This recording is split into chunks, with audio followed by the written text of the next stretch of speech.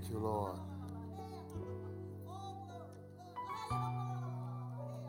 You know that in the upbringing of many, all type of dysfunctions in families, and obviously that means that there were dysfunctions where fathers were concerned, and many cases could have been an abusive father, an abandoned father, a father who was there but yet was not there. But listen, it doesn't, obviously it matters, but when you come into the kingdom of God, He is the father to the fatherless. And He's a good, good father. I said, He's a good, good father. Personally, I did not have a father in my upbringing. And really, obviously, didn't know what that was like in terms of a relationship. But my goodness, I got delivered out of the power of darkness. I got translated into the kingdom of His dear Son. And I believe that one of the reasons that my life took the turn that it did after graduation from high school was because of that lack of fatherhood in my life. But I tell you what, that turn that my life took and that lifestyle that I lived, I got delivered. I'm going to say it again. Out of the power of darkness and translated into the kingdom of His dear Son. And listen, Jesus is the only begotten Son of God, but there are many brethren. I'm one of those. And He's a good, good Father. I says, He is a good, good Father. If you haven't learned that He's a good Father, you haven't gotten to know Him well enough. And I encourage you to get to know Him well, because He's good. I say He's good, amen? So y'all want to make this faith declaration. Just say this. Say, Father, I thank You that You grant unto me a spirit of wisdom and revelation in the knowledge of Christ. Flood the eyes of my understanding with light, so that I know the hope of Your calling and the riches of the glory of Your inheritance in the saints. Cause me to know, Lord, what is the exceeding greatness of the power of God that's on the inside of me as a believer. Help me, Lord, to live out the reality of the truth, knowing that that power that resides on the inside of me is the same power that You worked in Christ when You raised Him from the dead and seated Him at Your own right hand in heavenly places. And having seated me together with Christ, so far above all rule, all authority, all power, all dominion, all might, and every name that can be named, not only in this age, but also in that age to come. Thank You, Lord, that all things are under my feet with Christ Jesus, who is the head of the church, which is His body. Now, Lord Jesus, I acknowledge You tonight. I thank You tonight that You are the fullness of everything and in every way. Holy Spirit, we welcome You. You are the great teacher. We thank You that You instruct, You teach, and You guide us into all truth. We welcome You and we thank You. In Jesus' name, amen. Amen. You may be seated. A couple of years ago, I taught a message, and that message was called God's Requirement of Us as Believers. God's Requirement of Us as Believers. That message at the time was taught online. And it was the year of 2020. And that was the same year that we were engaged in what they called the COVID-19 pandemic. It also was the year of the death of George Floyd. And so in that year of the death of George Floyd, obviously there were a number of people who felt that there was injustice in the way that George Floyd died. And so I recall teaching on that message what God requires of us as believers. And in that message, I targeted mercy. Mercy. Y'all understand that God requires of us as children of God to extend mercy? Do you also understand that mercy was extended to you by God? So he requires that of us. And so that summer of 2020, there was a lot of civil unrest. There was a lot of outrage. And of course, justice was being demanded, and immediately. And, you know, there were those, of course, who felt that death of George Floyd was an injustice. But do you understand that in that same year, that same summer of 2020, there was a lot of protests across the nation, across this entire country. And there was looting, there was rioting, there was injury to people, there was death to people, there was property damage, there was a lot of things going on. And so that injustice, of course, it came to a place, of George Floyd, it came to a place where Derek Chauvin was convicted of the death of George Floyd, and he was sentenced to prison. But you would have to agree that the things that took place in the summer of 2020 was also an injustice. I said it was also an injustice. The rioting, the looting, the injury to people, the property damage, the death of people, that was an injustice as well. So there are things that God requires of us as the church. I understand now that we are in this world, but we're not of this world. Therefore, we cannot attach ourselves to the culture and the behavior and the conduct of this world system. I know y'all quiet in here, but listen, we are children of God.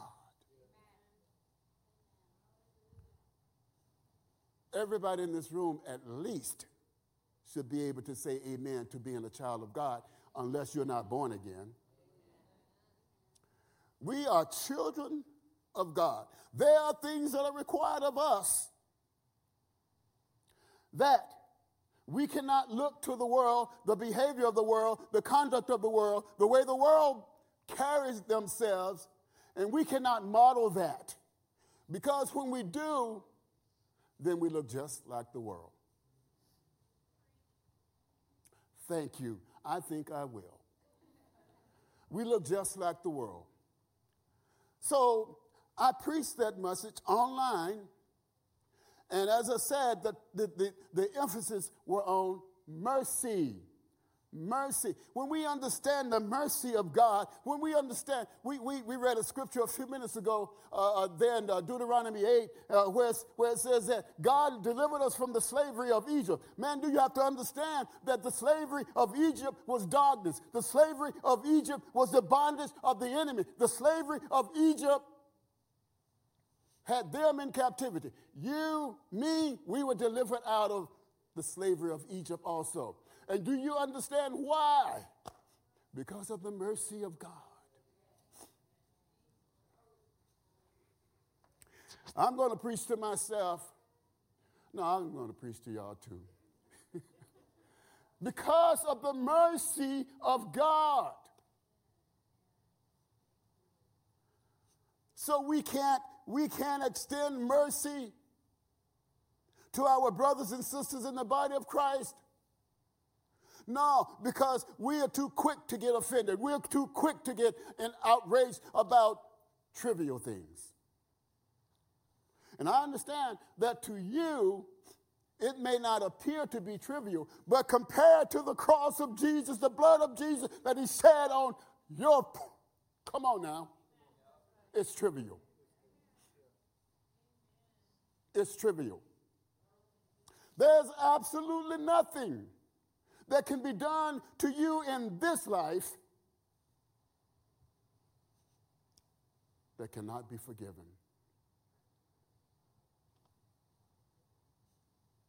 It doesn't matter what the offense is.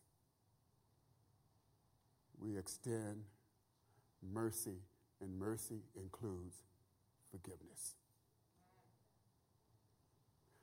So, we are in this world, but we're not of it. I said, we are in this world, but we're not of it. So we have to carry ourselves as such, as children of the Most High God. And children of the Most High God realize that there are things that God requires of them. Listen, the thing about not understanding and extending mercy is that there's racism, there's prejudices, there is offenses, there is jealousies, there is strife. And all of those things and a horde of others are meant to bring about separatism and division in the church.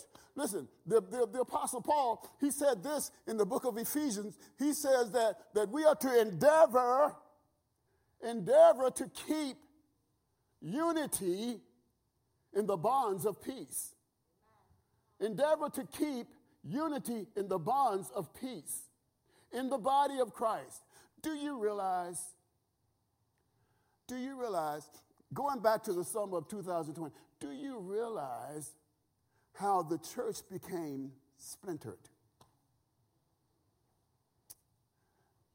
But what we also have to realize is that it was all a strategy and a tactic of the enemy. So we have to recognize this stuff and not fall into the same trap that the world falls into. So we're talking about mercy. Anybody who cannot extend mercy or at least want to hear about mercy, I think that we just need to make a few adjustments. Everybody in the body of Christ should want to hear about mercy. So Paul said that we are to endeavor to keep unity in the bonds of peace. And in verse 2 there, he says, bearing with one another in love. Bearing with one another in love. Well, love forgives. Love is not easily offended.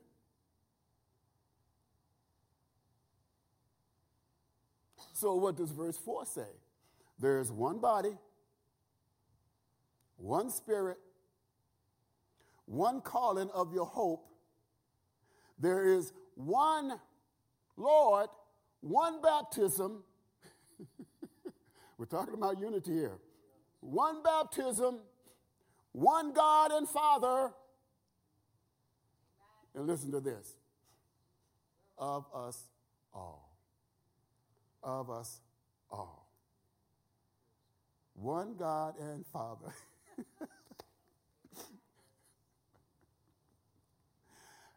Now, we are family. I said, we are family. Can I get an amen on that? Are y'all fighting already out there? And even in a family, come on, even in a family, you know, you're going to have your disputes. You're going to have your disagreements. You might even have conflict in a natural family, right? But at the end of the day, you're still a unit and you're still a family. And what the devil does in the body of Christ, he gets, oh my Jesus. I love the Holy Spirit. I say, I love the Holy Spirit. Because though you might study one thing, he says something all the way different. Why? Because he knows what needs to be heard at that moment. He knows. And so some of us are still carrying the weight, still carrying the burden of that summer of 2020. You don't even realize it. But let me help you out. Somebody rubbed you the wrong way just a little. And see how quick it bothers you.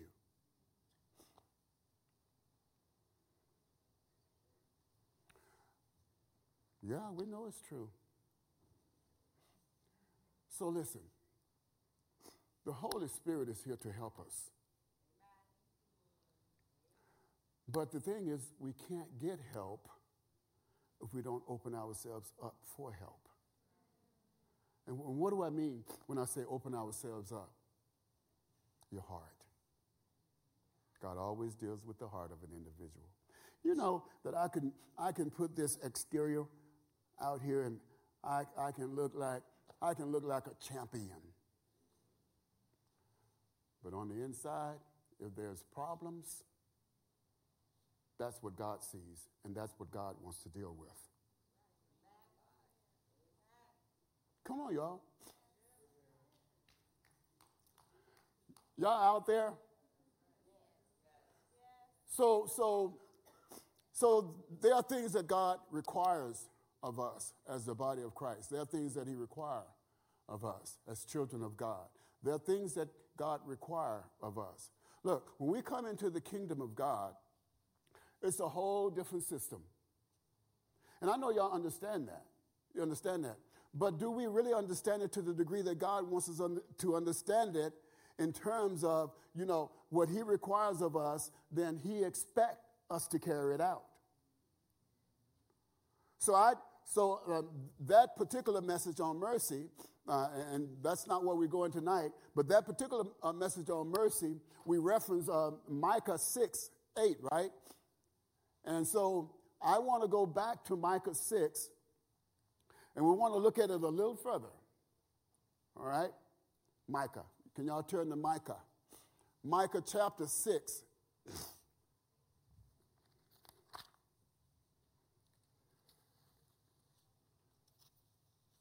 Sean, are you good?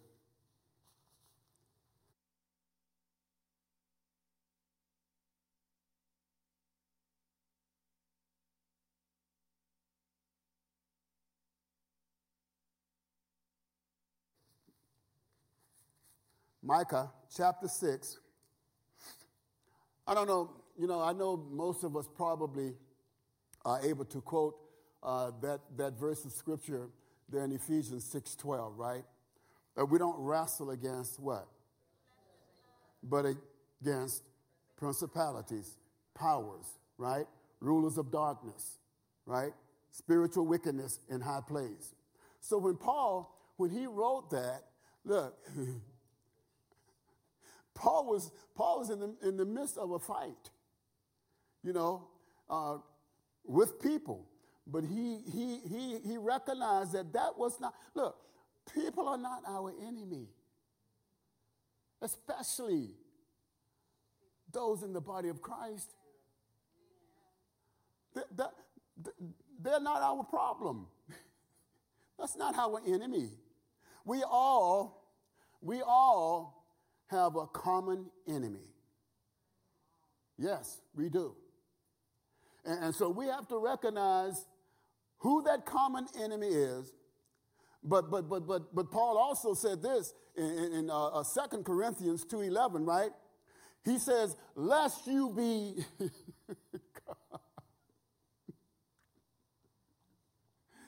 lest you be deceived, we are not ignorant to the devices of who? The devil. So we got to be wise to this stuff when he's trying to get in, and he's trying that all the time. Y'all know the scripture, right? He walks about, how? As a roaring lion, doing what? Seeking. So he's always, that's constant. So we recognize it. All right, let's go on to Micah right here. Micah chapter 6. And I'm going to read this from the New Living Translation, and I'll begin at verse 6. It says, what can we bring to the Lord? Should we bring him burnt offerings? Should we bow before God Most High with offerings of yielding calves? Should we offer him thousands of rams and 10,000 rivers of olive oil? Should we sacrifice our firstborn children to pay for our sins? And verse 8 says this, know, O people, or we could say it this way, know, O children of God, that would be us. And then he goes on to say, the Lord has told you what is good, and this is what he requires of you. Everybody say, this is what he requires of me. Okay? And so he gives us 3 of the things that he requires of us. To do what is right, to love mercy, and to walk humbly with your God. I want you to turn also over to the book of Deuteronomy. Deuteronomy chapter 10. Deuteronomy chapter 10. And we're going to read verse 12 also in the New Living Translation.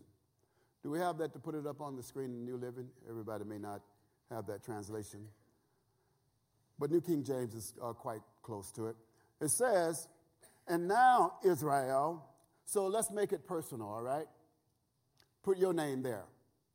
And now, Minister Darnell, what does the Lord your God require of you? What does God require of me? He requires only that you fear or reverence the Lord your God and live in a way that pleases him and love him and serve him with all your heart and soul. And you must always obey the Lord's commands and decrees that I am giving you today. What's at the end of that verse? For your good. For your good. So if we combine Micah 6 through 8, as well as Deuteronomy here, 10, 12, we have 8 specific requirements from the Lord our God, right? You say, well, but you're reading from the Old Testament. Yes, I am. I say to you, I'm reading from the Old Testament. But if you look to 1 Corinthians 10, verse 11, it says this. It says that these things happen to them, why? For our example, right? And it was done for our admonition, right? So this, I know those of you who wear grace out, you said that's the Old Testament. We under a different dispensation. We're under grace. Look, those things that took place then, God has said it was for our example. And I want you to know right now, God has not changed. These things, these 8 requirements, these are character traits of God. And God's character never changes. I said it never changes.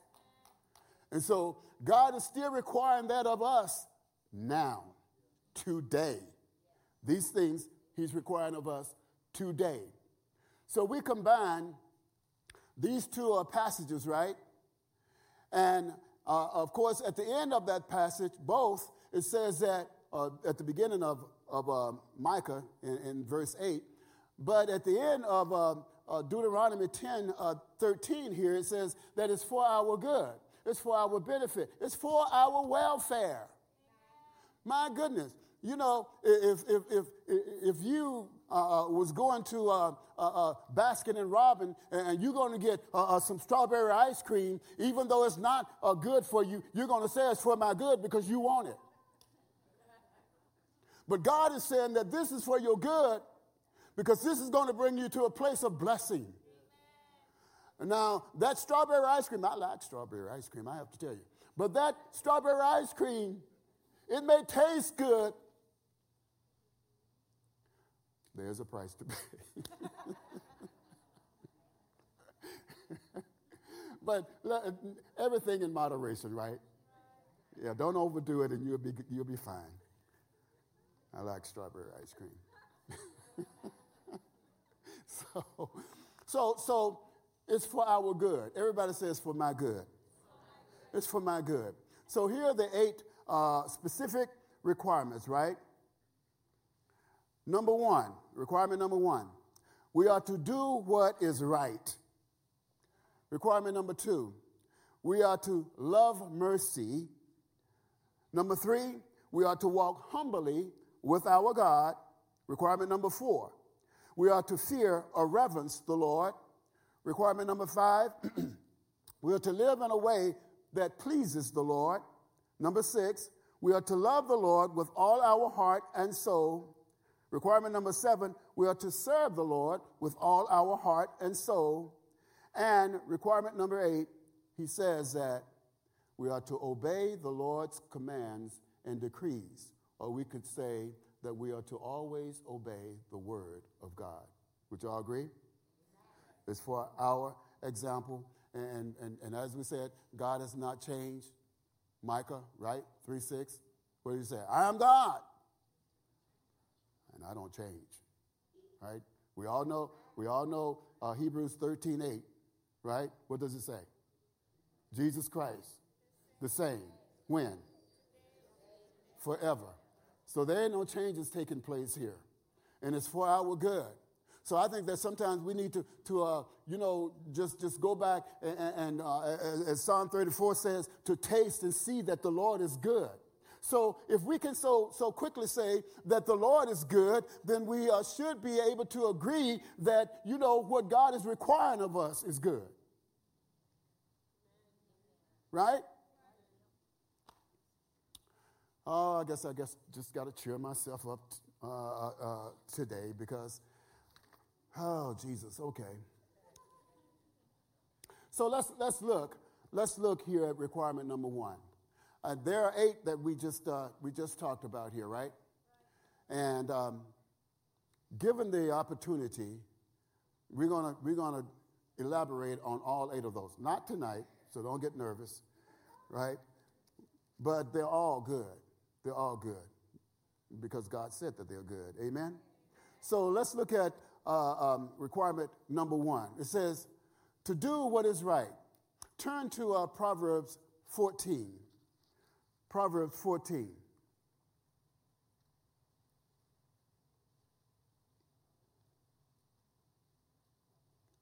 Y'all there? New King James Version says this of Proverbs 14. It says, there is a way that seems right to a man, but it ends in the way of death. There is a right that seems right to a man. No gender preference here, man or woman. But the end thereof leads to death. And if you would turn or look a couple of chapters over to Proverbs 16 and verse 25, it says, there is a path before each person that seems right, but its end is death. So listen, if we're going to do what's right, we want to ensure that it is right and it doesn't just seem right. So listen, when we was talking a few minutes ago about how the world behaves, how the world conducts itself, how the world, how the enemy works through the world system, and we see these things that take place in our society, and we also see that it appears to be popular. It appears to be okay. It seems right. But the Bible says the end thereof leads to death. So we cannot connect ourselves, we cannot join ourselves with the behavior of the world's culture just because it appears to be popular. Look, Matthew 7 says this. Matthew 7:13.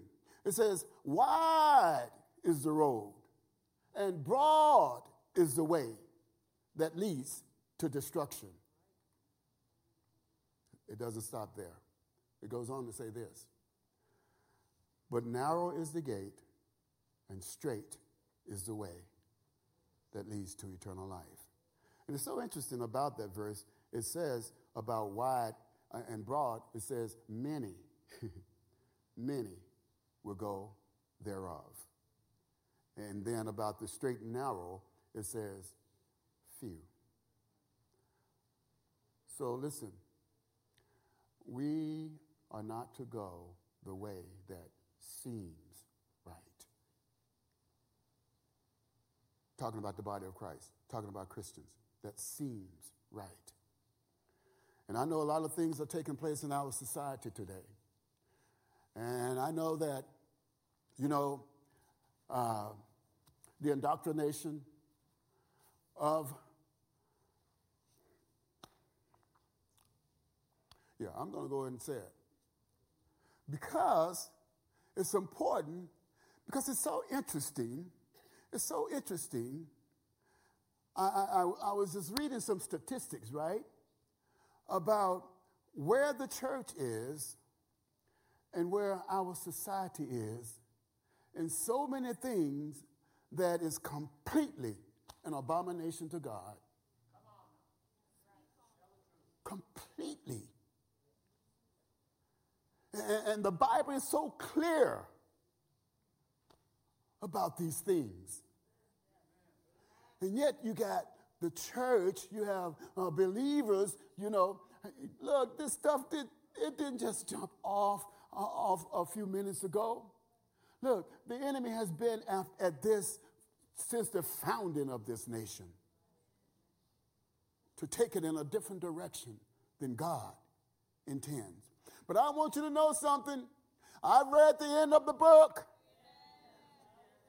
I said, I read the end of the book, and we win. We win.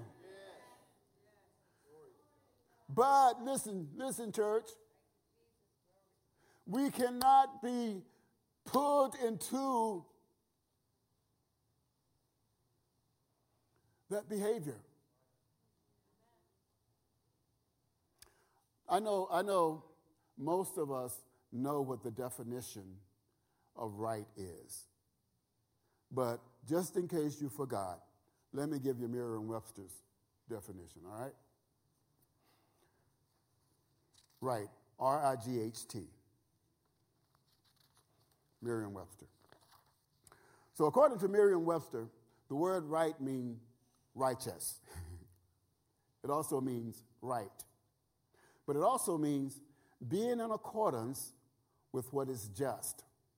How many understand that God is a just God?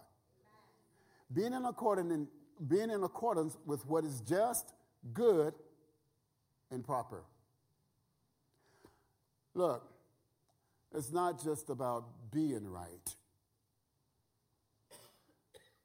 It's about doing what is right.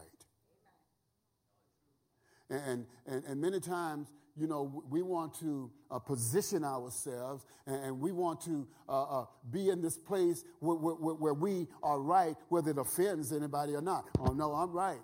Well, I want you to understand something. There's a wrong way, and there's a right way. There's your way, and there's Yahweh.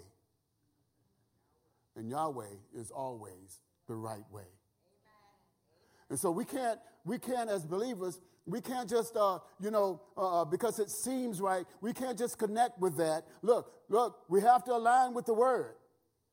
I said we have to align with the Word of God. And because we get off base, and we lose sight of who this common enemy is, oh God. We lose sight of who he is and what he's doing and his tactics and his strategies. And it looks so, what's wrong with a man who identifies himself as a woman going into the woman's restroom?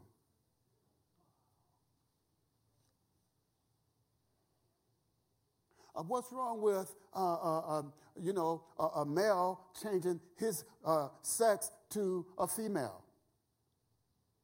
What's wrong with a female changing her sex to a male? What's wrong with that? Come on.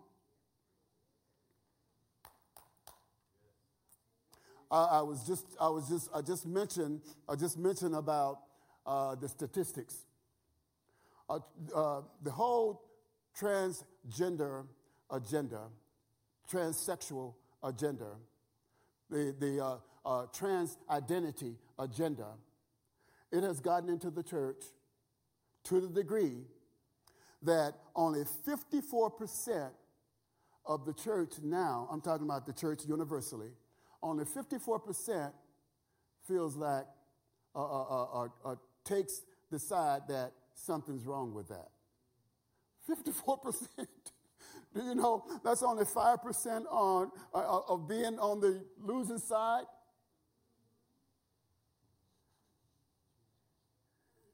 Come on. Look, the Church of England, the Presbyterian Church, the Episcopal Church, look, all of those churches have allowed transgender as clergy in their congregation. And so when I say universal church, obviously, it's the church as a whole, but you got to understand that God looks at Jesus is the head. The church is his body. He looks at the church as a whole, as his body. And there's too much. 54%, my goodness, that grieved me.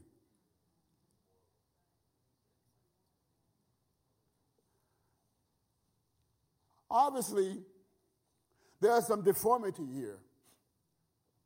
And if something is deformed, it has to be cut off. Jesus is the head. And he does not put up with that mess. Now, he is the merciful one, and he will do everything that is within himself to get them on the right track. So they are indoctrinating kids. I'm talking about elementary school. To use blockers for puberty and take hormones. Come on, y'all. These are children.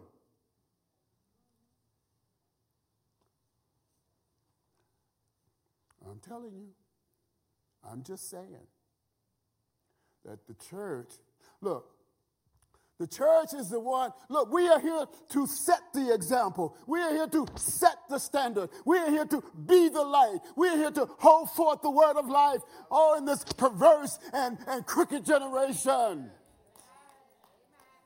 It's perverse, it's crooked because the devil is perverse. The devil is crooked. And we are to hold forth the word of life. We are to set the standard. Not join in with that mess and just completely warping the minds of children. They have children attending drag shows. We're talking about small kids. So we cannot just sit and be acceptance of this stuff, y'all. What does the Lord require of me? What does the Lord require of you? What does the Lord require of the church? That we do what's right. Do what's right.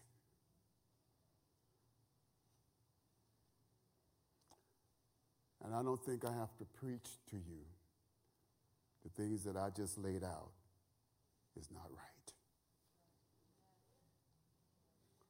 It is not right. In the sight of God, his heart is broken.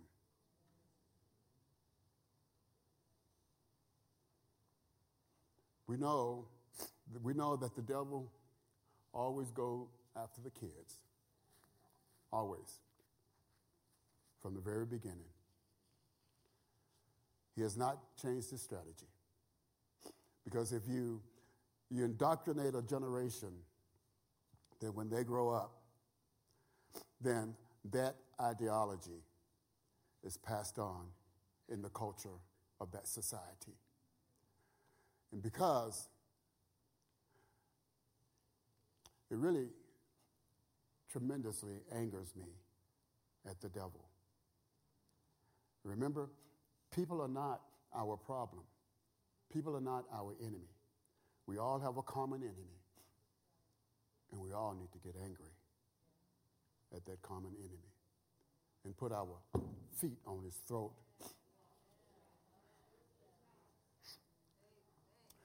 Listen,